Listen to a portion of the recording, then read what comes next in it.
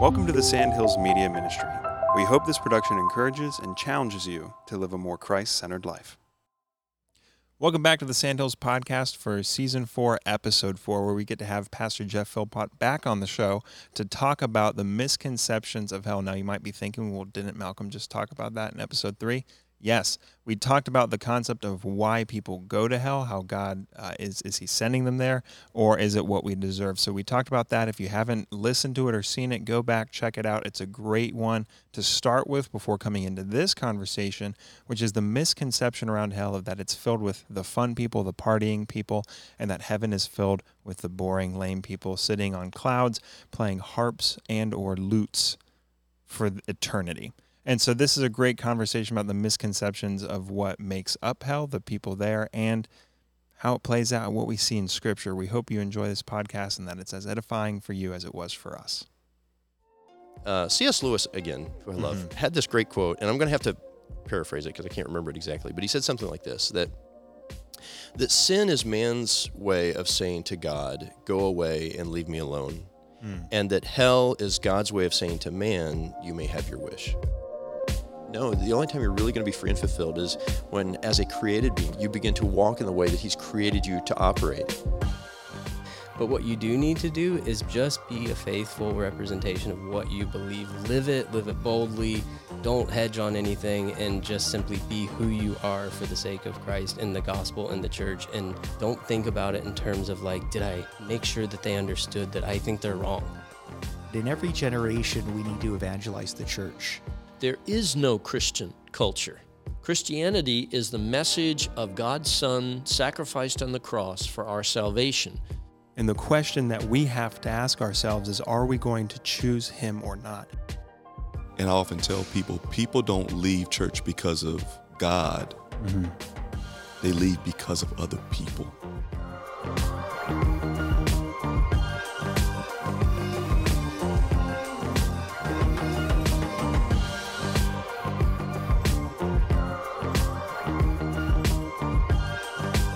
All right, Jeff, welcome back to the show. Hey, glad to be here. Thanks for being here. This is a pretty, it is a conversation that I think is hard to have, but should be had often because the misconception is so prevalent. And that misconception is the idea that hell is where all the fun people are. It's where the parties are. Sure. And if you're lame, you go to heaven, because that's where you just sit on a cloud for eternity. Yeah.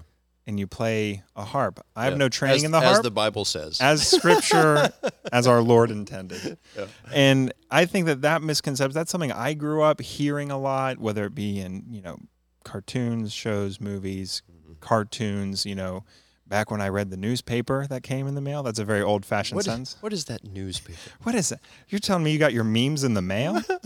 Yes, there was a They time. used to print off the internet and deliver it to your home? And then you had to read them. And you had to laugh because someone's dog was always getting into trouble. What a great entry into the conversation of hell. Yes. And so this is something that I think we should talk about. Have you heard about that misconception? I have. There's so many misconceptions. Obviously, that's one of them. Another, is that Satan runs hell, or that a loving God would never send people to hell, or that somehow it's unfair for anybody to go to hell, when in fact it's actually the opposite. That hell is the most fair consequence for any human being. It's heaven that is the most unfair, that nobody deserves to be there, and yet people get in who shouldn't go. And so that would be a more fun conversation. But I would even say, and I would say this, I was going to talk about this a little bit later too, that hell is a place where all the fun people are. That actually may be somewhat true. I mean, there may be an element of truth from our perspective. It also may be a place where a lot of good people are, which also would be a statement that would be reflected by how we use those words in our culture, but we have different meanings than God does. And so our definitions of good and loving and even the ideas of fairness are all different when it comes to how God views that. But yeah, I've heard that myth before. And where have you seen it? You've grew up through the 80s and 90s, and I just, grew up through the mid-2000s. Sure. And so, I've seen it in very different places. Where did you see it the most as you kind of came into Christianity? Okay, so growing up, I loved The Far Side. And I would get a lot of my ideas of hell from The Far Side, which, I still remember this one where there's this scene of Satan is ushering this guy into this room full of banjo players, and he turns and he says, "This is your room, maestro." It's just such a great picture. But yeah, so there's I think a lot of that kind of stuff. So really, if you want to go back. So Dante had written this book called The Divine Comedy, which, by the way, is not funny at all.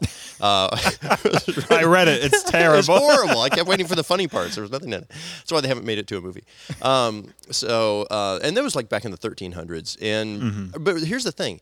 So he had these views of hell and these levels of hell that he articulated in his book. And that was really adopted into medieval culture. And then from that comes this perspective of what the devil looks like in medieval times, this goat man with the pitchfork and the forked tail and the goat horns on his head.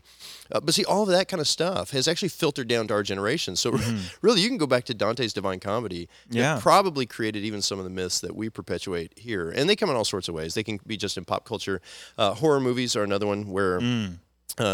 Satan and demons have this unbelievable power, and Christians are weak in front of them and easily mastered and taken over. And none of that is actually true. Another one is near-death experience books. And actually, if you're looking for on the internet, if you do NDE books, near-death experience books, you'll find a whole bunch of those. Wow. What's always funny to me in those, and whether they talk about heaven or hell, and by the way, just as a note to our listeners, don't ever read a near-death experience book. Just don't ever. They are so bad and so unbiblical. I mean, that's just categorical. I would just say but don't they give us insight to the? No, they are people making money, and but one of the best things is when you pick up one of those books and you just see how unbiblical they are.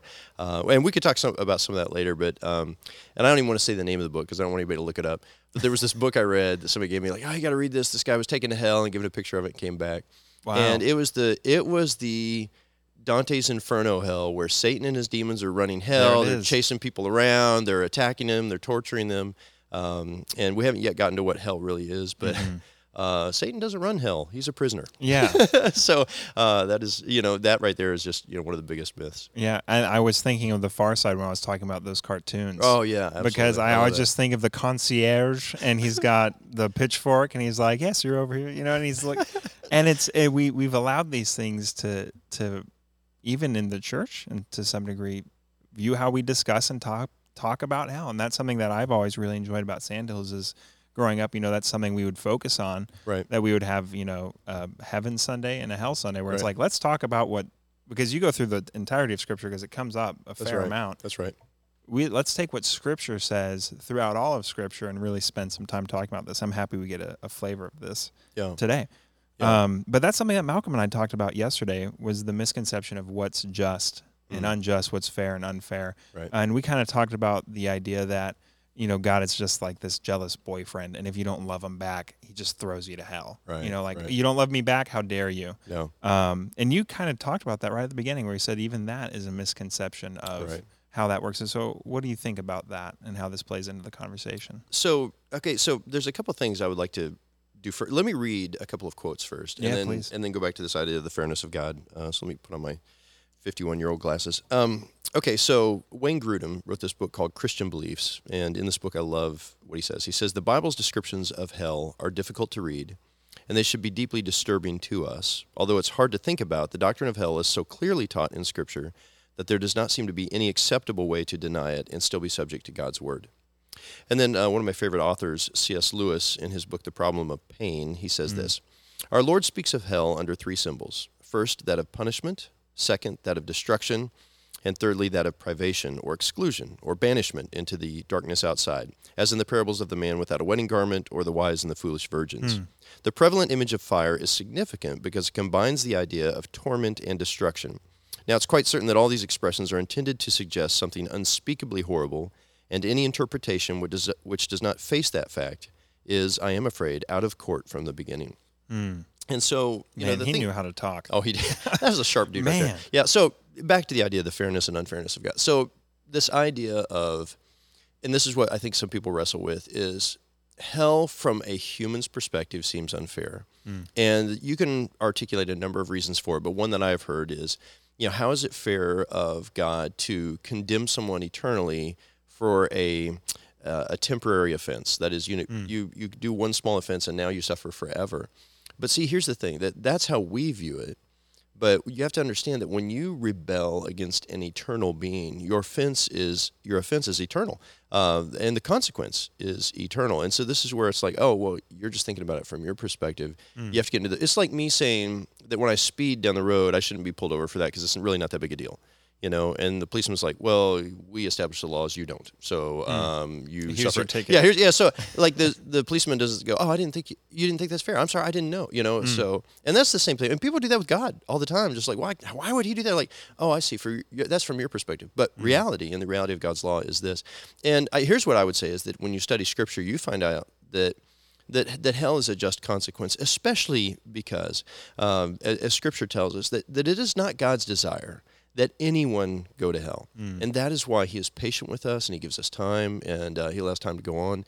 And that many people get to live a long life because he's trusting, he's hoping that we will repent of our sin and put our faith in Christ. But, so far, we haven't seen a mass turning to the Lord yet. So, So what is hell then, and why does it exist? So if we've established that it is a misconception that it is, this place that Satan runs and that his demons are the, wait staff, if you will, as they go through there.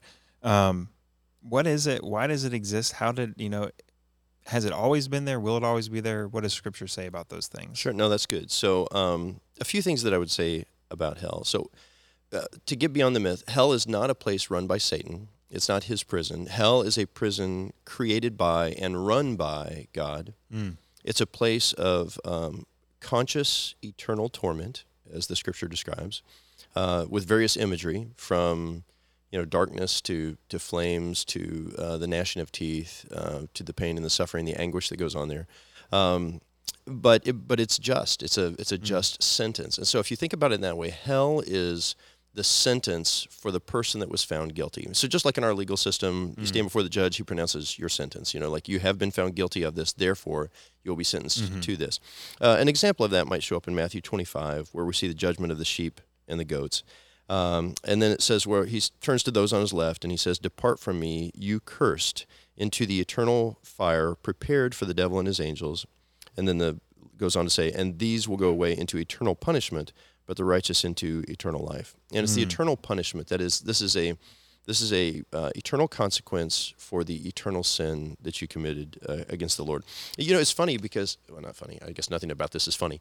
But C.S. Lewis, again, who I love, had this great quote, and I'm going to have to paraphrase it because I can't remember it exactly. But he said something like this: that sin is man's way of saying to God, "Go away and leave me alone." And that hell is God's way of saying to man, "You may have your wish." And I just think that's just such a powerful thought there, that you go through life rebelling and you're like, "I don't want anything to do with you," and then when judgment comes, you have nothing to do with him. You're driven from him. I always direct people to Luke 16, which I love. So in Luke 16, you see this story of a rich man and Lazarus, and the interesting thing is it shows up in like a sequence of parables. But it's never actually explicitly called a parable. And I actually wonder if it might be a real story and not a parable, because you've actually got the use of a proper name. Real names, yeah. Yeah, you've got real names being used there. And it doesn't seem to have kind of the style of other parables. It doesn't seem vague. It doesn't. It seems very specific. Very specific. And there's some interesting things to note from that story. Like the idea that, first of all, the man who's suffering, he literally is overheated, is physically tormented, and is begging that somebody come just with one drop of water to put on his tongue. Now, you want to talk about a picture of anguish. Jeez. This is legitimately an anguish. But notice something else about the man in that story. He's not begging to be released as though this is unfair. Like, he seems to be resigned to, I deserve this. This is my sentence. And so his concern is not, is there any way he can wiggle out of this? He seems to have submitted to the idea that this is what he's due. But he does ask if somebody could go back and tell his family to spare them from coming there. And I love the response of Abraham, who he's interacting with. And he says, listen, if people won't listen, even if somebody comes back from the dead. So for me to send Lazarus back to tell your family is not going to matter. And I love the foreshadowing that, like, they're not going to believe even if somebody rises from the dead. Because, of course, Jesus rose from the dead, and you would think at that moment everybody in the world would turn to him, and we would all be Christians henceforth. You would hope. You would hope. And clearly that hasn't happened. And so, and literally the day of, the Sanhedrin's going, okay, we got to cover it up. Yeah, it's We gotta cover cover it up. up. Biggest cover up ever. They came in and they stole the body at night. They're instantly rejecting what they even know is true, that he did rise again. They're trying to cover it up. It's unbelievable. It is just unbelievable. And so actually, when you talk about origins, and we're talking about, does it come from Dante's Divine Comedy, or is it just our own humor or movies or whatever? Actually, I think the origin is Satan himself, who would want to, his whole goal is deception. And if he could convince us in some way that the Bible is laughable and unreliable, or that the people who represent Christianity can't be trusted, or even God himself is really just a way that simple people try to explain science, then you can just dismiss all of these things. The harsh reality is what happens when Hebrews chapter 9 reminds us that it's appointed to a man to die once and after that to face judgment. And so I think about these people who have gone before us, like a Carl Sagan, who was a very popular scientist and had all these beliefs about the universe and how it existed, and discounted God completely, who upon his death is immediately standing before the Lord. And has no answer for what he's seen there. And so it is ironic that if I could say it this way, the foolish and simple people of the church, as we are thought of sometimes, are the ones who actually have the right answer in this regard.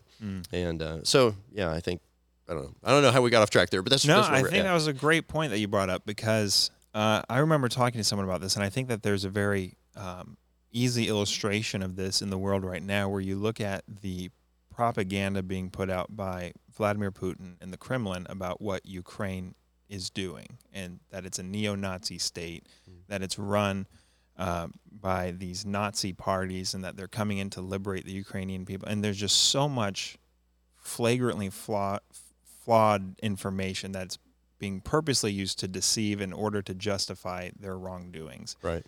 including executions of civilians that are now being uncovered. Right. And they're saying, well, that's actually the Ukrainians doing that. That's not the Russians. And they're putting out all this false information. You see that in a war, one side is going to put out false information to try and deceive everyone about what's actually going on. And if that's true of an earthly war, how much more so would that be true of a spiritual war? That the enemy would go, I'm going to try and mislead and send out false information about everything that I can to deceive as many as possible, so that they're not aware of what I'm actually doing. Yeah, I agree. It makes perfect sense. And then you start thinking about that and you realize, well, that makes sense to why the language that's used around these conversations from the Lord is arm yourself with the armor of God, right? And then you have the sword of the Spirit and the shield of faith. And you have, like, wow, that's battlefield terminology, and that there's a war going on.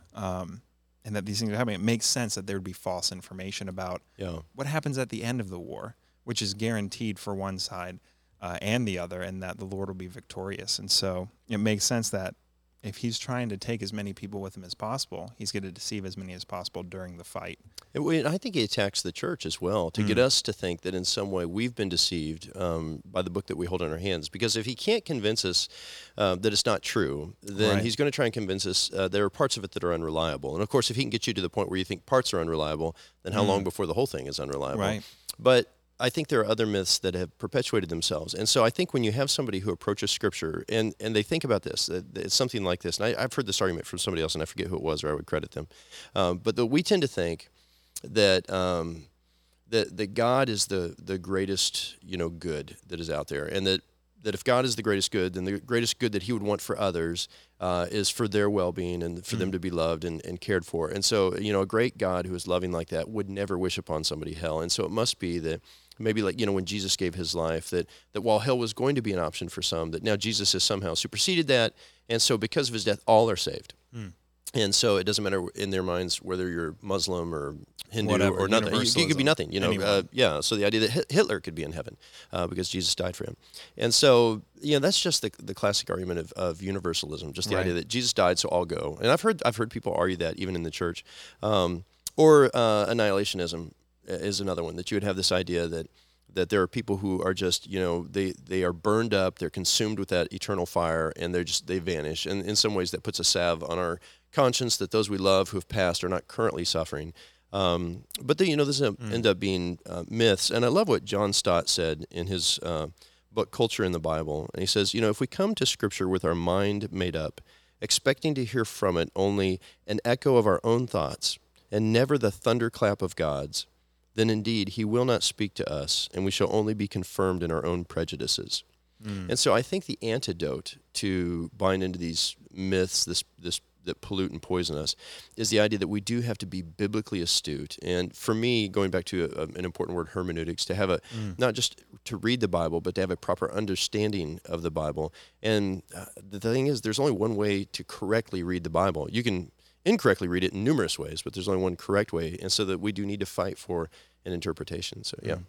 Now, on that idea, what are the hermeneutics and what are the things we can see in Scripture? Is there any support for that idea of hell being where the fun people are, or that heaven is where the boring people are? And is there anything that we can see? Because we brought up the story of Lazarus. Where else do we see in Scripture interactions of people? Interactions of people between heaven and hell, or at any point in that, because it's hard to even fathom. Yeah, so I don't know. I think there's a few things I do think about when I think about how we would articulate this to people to understand a better idea of hell. And I don't know that we see a lot of interaction. We do see interaction between people crossing over from the eternal side to our temporal side. And so we see that in the Old Testament. There's some theophanies where people show up. Samuel shows back up, the prophet who had deceased, and comes back and speaks. And in the New Testament, I love the Mount of Transfiguration, where you've got these guys who are like, hey, you guys are supposed to be dead. Yeah. What are you doing here? Yeah, so Jesus hanging out with Moses and Elijah, just like, all right, what's happening? And so you do see some of that, which is an indication of what's to come. But you don't ever see somebody who has gone to hell, other than the rich man, where you get a peek into what's going on there. But I mean, Scripture does talk about like a great white throne judgment and about how we all stand, and there's this big judgment according to works, but the judgment according to works is never for salvation by way of those who are being judged and condemned. And then it does seem that subsequently there is some sort of judgment for works for those who are saved, that we get into heaven because of the grace of Christ, but then there is some measuring of how we lived our lives. I think it's 1 Corinthians chapter 3 where it talks about that. So we do see some of that. I don't know if that answers your question, but I think... No, it does. And I think that going back to what you said earlier is, with the quotes where, you see hell being used with fire as the analogy of what's going on there, because it's destructive, it's painful, it's eternal. If it's lit, it can go on forever. Right. And you see that it draws a picture of something horrific. Right. That probably can't be put into human language, right, because it's a supernatural occurrence. Yeah. What's the language used to describe heaven in Scripture? Oh, we're doing a little twist here. So, so one thing I love about the description of heaven, and here's the thing I would say this. The Bible is particularly non-descriptive of what awaits us except by generic terms. And I do think this, if I could just to speak openly between you, me, and the 20 people that will watch this. Amen. The thing about heaven is, it's called paradise. I love that, because that's what he says to the thief on the cross. I tell you, this day you'll be with me in paradise. But you don't get a description of what that paradise looks like. Now, there are some things you do hear about. I mean, you can read a description in Revelation, towards the end of Revelation, when you get to 19 and 20. You can see these pictures of this beautiful city that awaits us, and these jewels and gems and streets of gold. And you get things like that about the heavenly city of the New Jerusalem.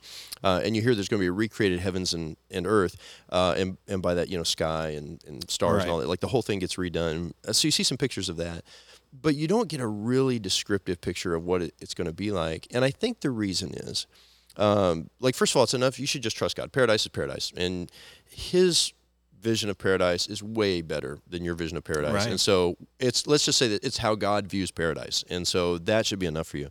But I do think this. I think if it was too descriptive, then I think you could actually run a danger of people who are like, I'm checking out of this life and I'm just done and I want out. So it reminds me of this story so my dad had this uncle, his Uncle Hal, and Uncle Hal had a horrible life. He just did. He's one of those guys where life just was just tough. Now, he made some of it tough on himself, but just life was really hard for him. And then when he died bitter and angry, and he was just ready to get out of this world.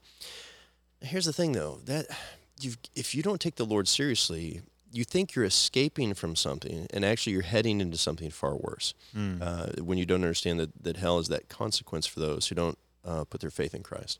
And the ironic thing to me in this, and people who would look at God as some sort of taskmaster or evil tyrant in this, you have to think about what God's offering you here. It's like God says, okay, come to me, and I will offer you forgiveness for all of your sins through the sacrifice of my son Jesus for you on the cross. Put your faith in him. And then, as a result, I'm going to bless your life and make it better. Like that's just a normal thing that happens. Your sins are forgiven. You start living in a different way. The way you live produces different results in your life, and it just ends up better. Now, it's not that you don't ever suffer or go through difficulties, or Right. I mean, you're still there's just still moments of that. But he promises you, I will be with you in this life. This life will be better, and in the next life you'll have paradise. Like, there's no part of that says to me, what a tyrant. I can't believe he would ever do that. And look at the evidence of Christians. While some people will condemn them, for the handful of hypocritical people that are out there. And by the way, let's just say people who aren't in the church are way more hypocritical. But look at the things the church does. We build schools, we build hospitals, we feed the hungry, we shelter the homeless. I mean, like, there is no end to the good things that we do as people. So people who would look at this as some sort of tyrannical God, I would be like, I'm not sure you've read the Bible. I'm not sure you've looked at his people. I'm not sure you've been a part of his church. So then when you get the idea of hell, then really as a perspective of those who've rejected the Lord, you can see, like, you have rejected so much good. That why don't you just head to the place where all of the evil people collect? Now, but the idea that they're together, one of the things about Scripture is you never in Scripture see a reference to people who are collected together in hell. Lazarus isn't in a crowd. No, he's not. Everybody reflected in that idea is in isolation to some regard. It's isolation. There's also the mention of darkness. So I was talking to a fellow one time, and he was saying the descriptions of hell can't be real because it mentions both flame and darkness, and those two can't coexist. And of course, He got us. so I said, well, my comment was, you could throw a blind man in a fire, so they can coexist. But I would say this, like, if you're to say, and his point was, it's obviously a metaphor for something else. I was like, that's fine. You can say that if you'd like. I don't know. I think it's way too prevalent and descriptive. But if you're going to say it's a represents something else, you're trying to argue for a kinder version of hell. But if you're using as imagery flames and torment and torture, like, what is that descriptive of then, if that's just supposed to give you an inclination? And so I would say this, let's not mess with that. Why don't we submit ourselves to this God who is extraordinarily good, though he is confusing. He is so confusing by some of the things. But and knowing that he wants our well-being anyway. So And I love in Scripture when you see the descriptions of people in heaven, or what heaven will be like.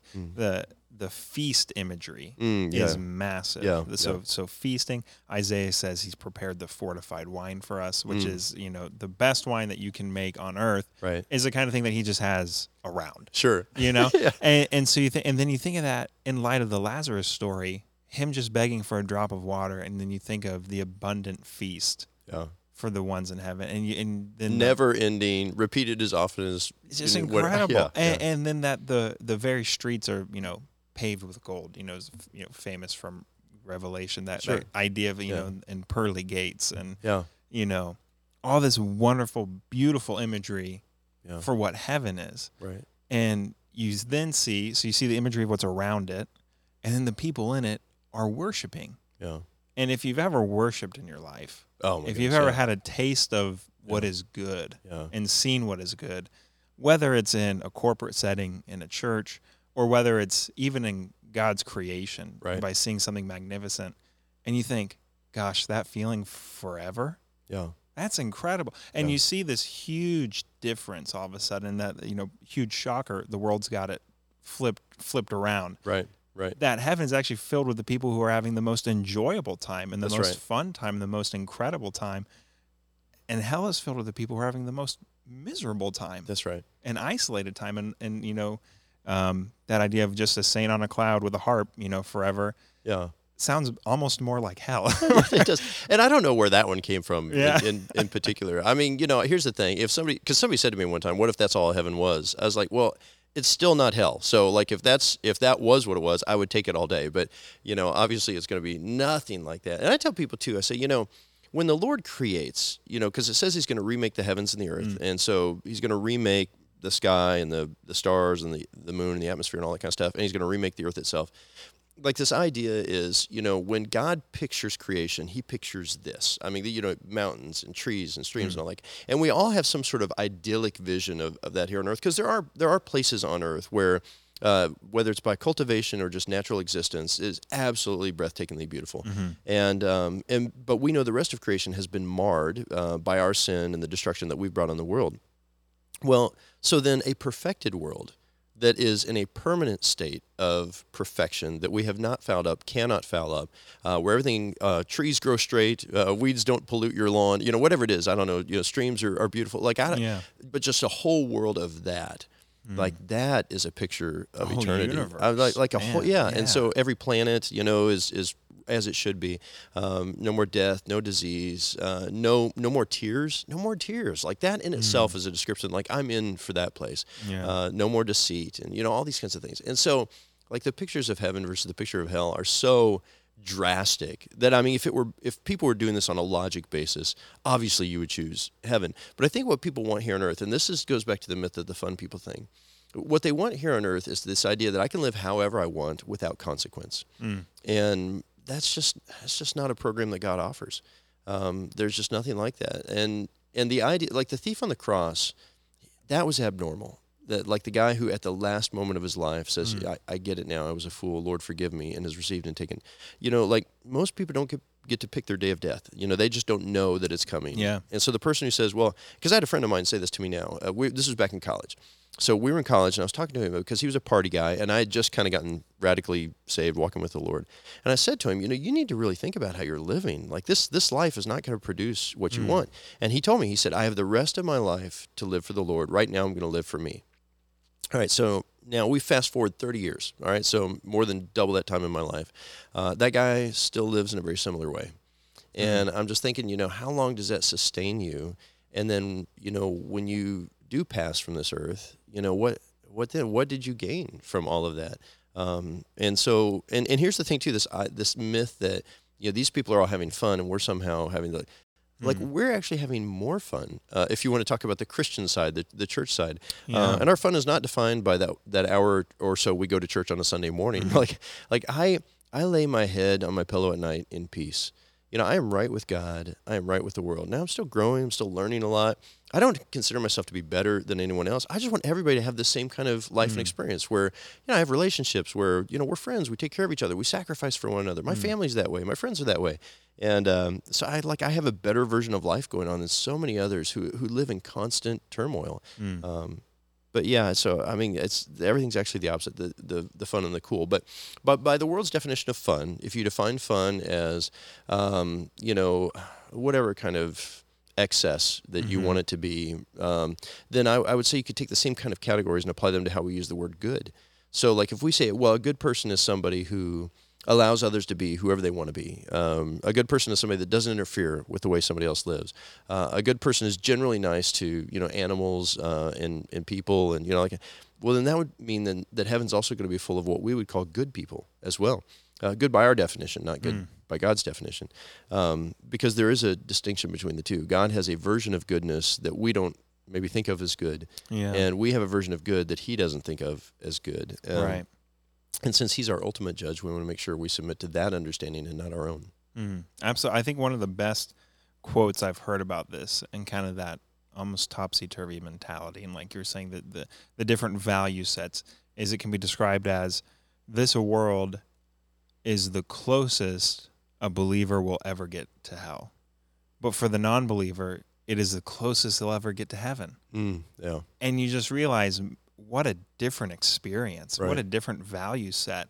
And I think that's incredibly important to remember, where it's like, this world is awful. A non-believer can recognize that right. It's broken and messed up and corrupt, and then to say, yeah, this is the best it ever gets for you, unfortunately.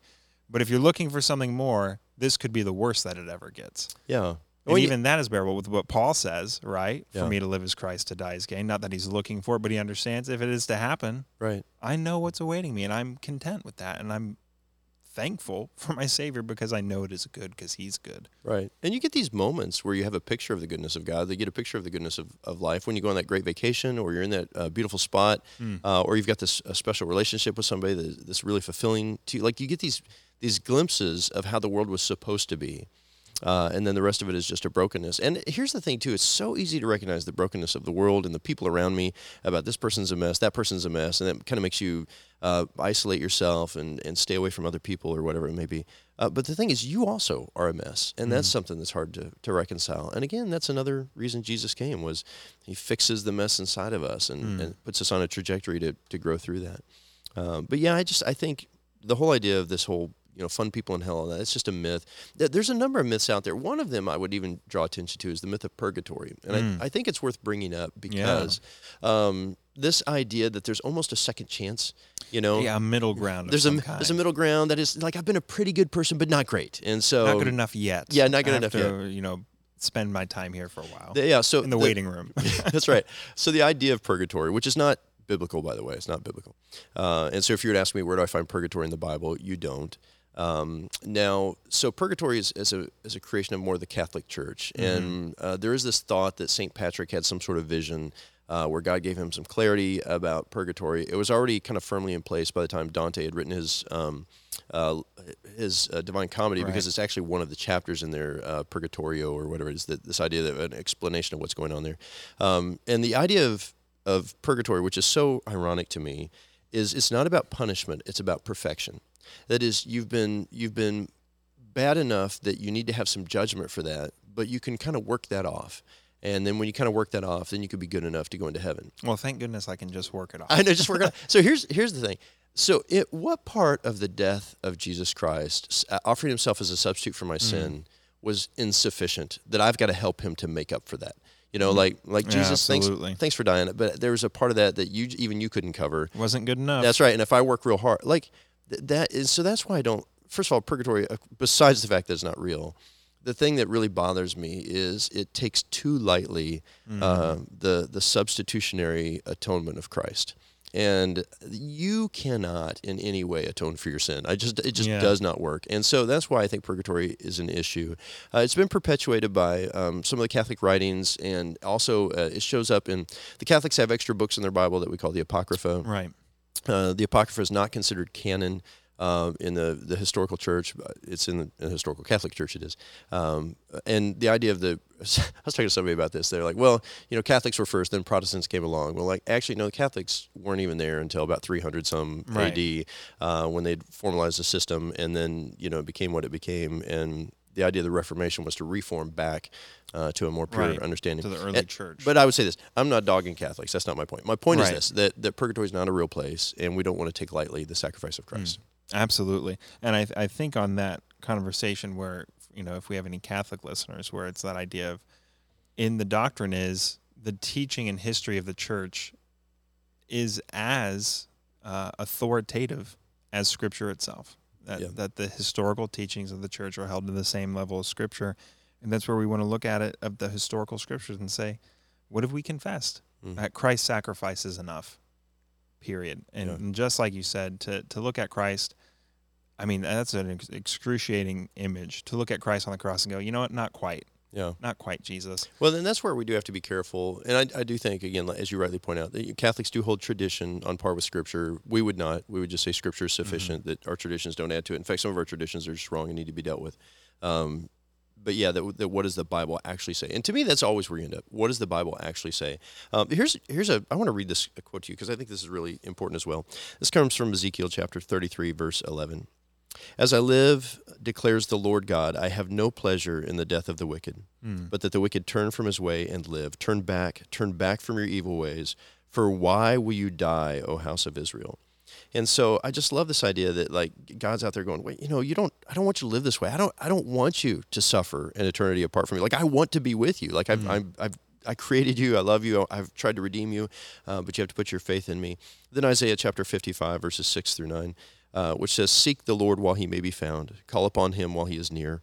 Let the wicked forsake his way, and the unrighteous man his thoughts. Let him return to the Lord, that he may have compassion on him, and to our God, for he will abundantly pardon.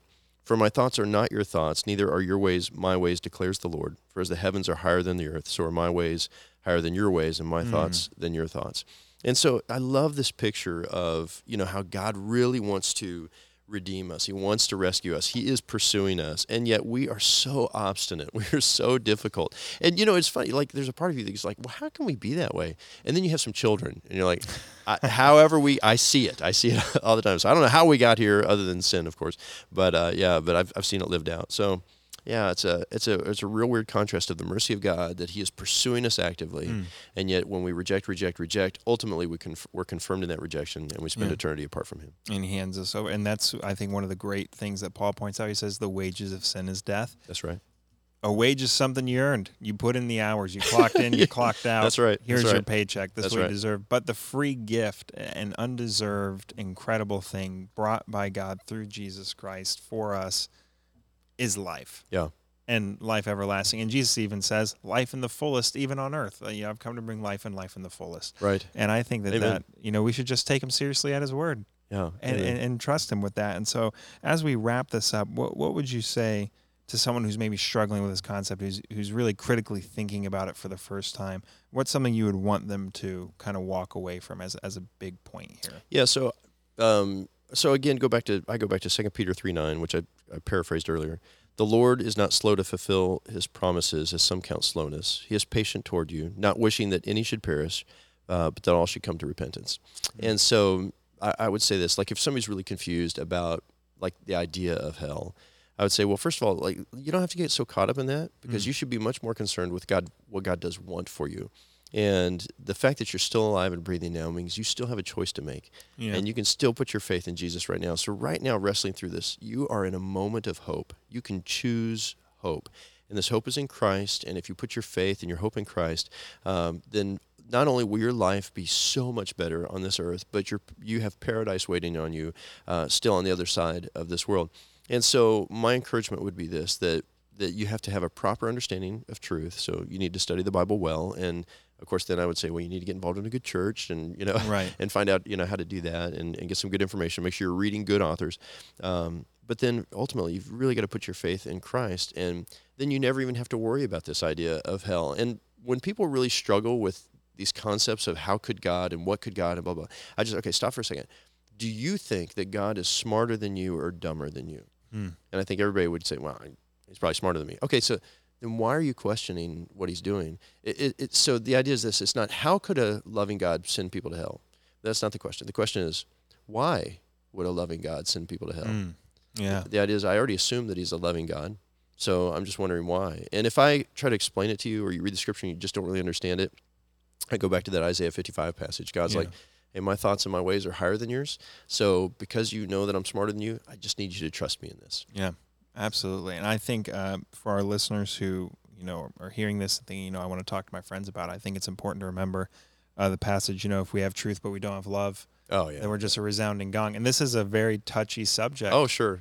Because we're talking about the eternal destinations of people. Oh, yeah. And no one likes hearing that they're going to hell. Well, no one likes that. When I was a teenager going to rock concerts, there would always be these guys holding these signs, go, you're going to hell, you're going to hell. Turn or burn. Yeah, turn or burn. Like, it wasn't about the concert. You're like that's the you don't go to hell because of a concert. That's much bigger stuff at stake. And the thing is, then it kind of, for me as a young man, made the church a bit of a laughingstock, and those type of people a bit of a laughingstock. But then I realized that ultimately, they have their own version of foolishness. Those people did. But there's a reality. There's a truth. And the truth is there's this very compassionate and loving God.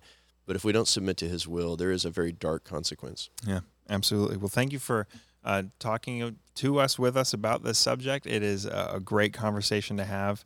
And I know I certainly grew from it. And I think that our listeners will as well. And we thank you for your wisdom and your time on the show. Amen. Glad to be here. Thanks, Jeff.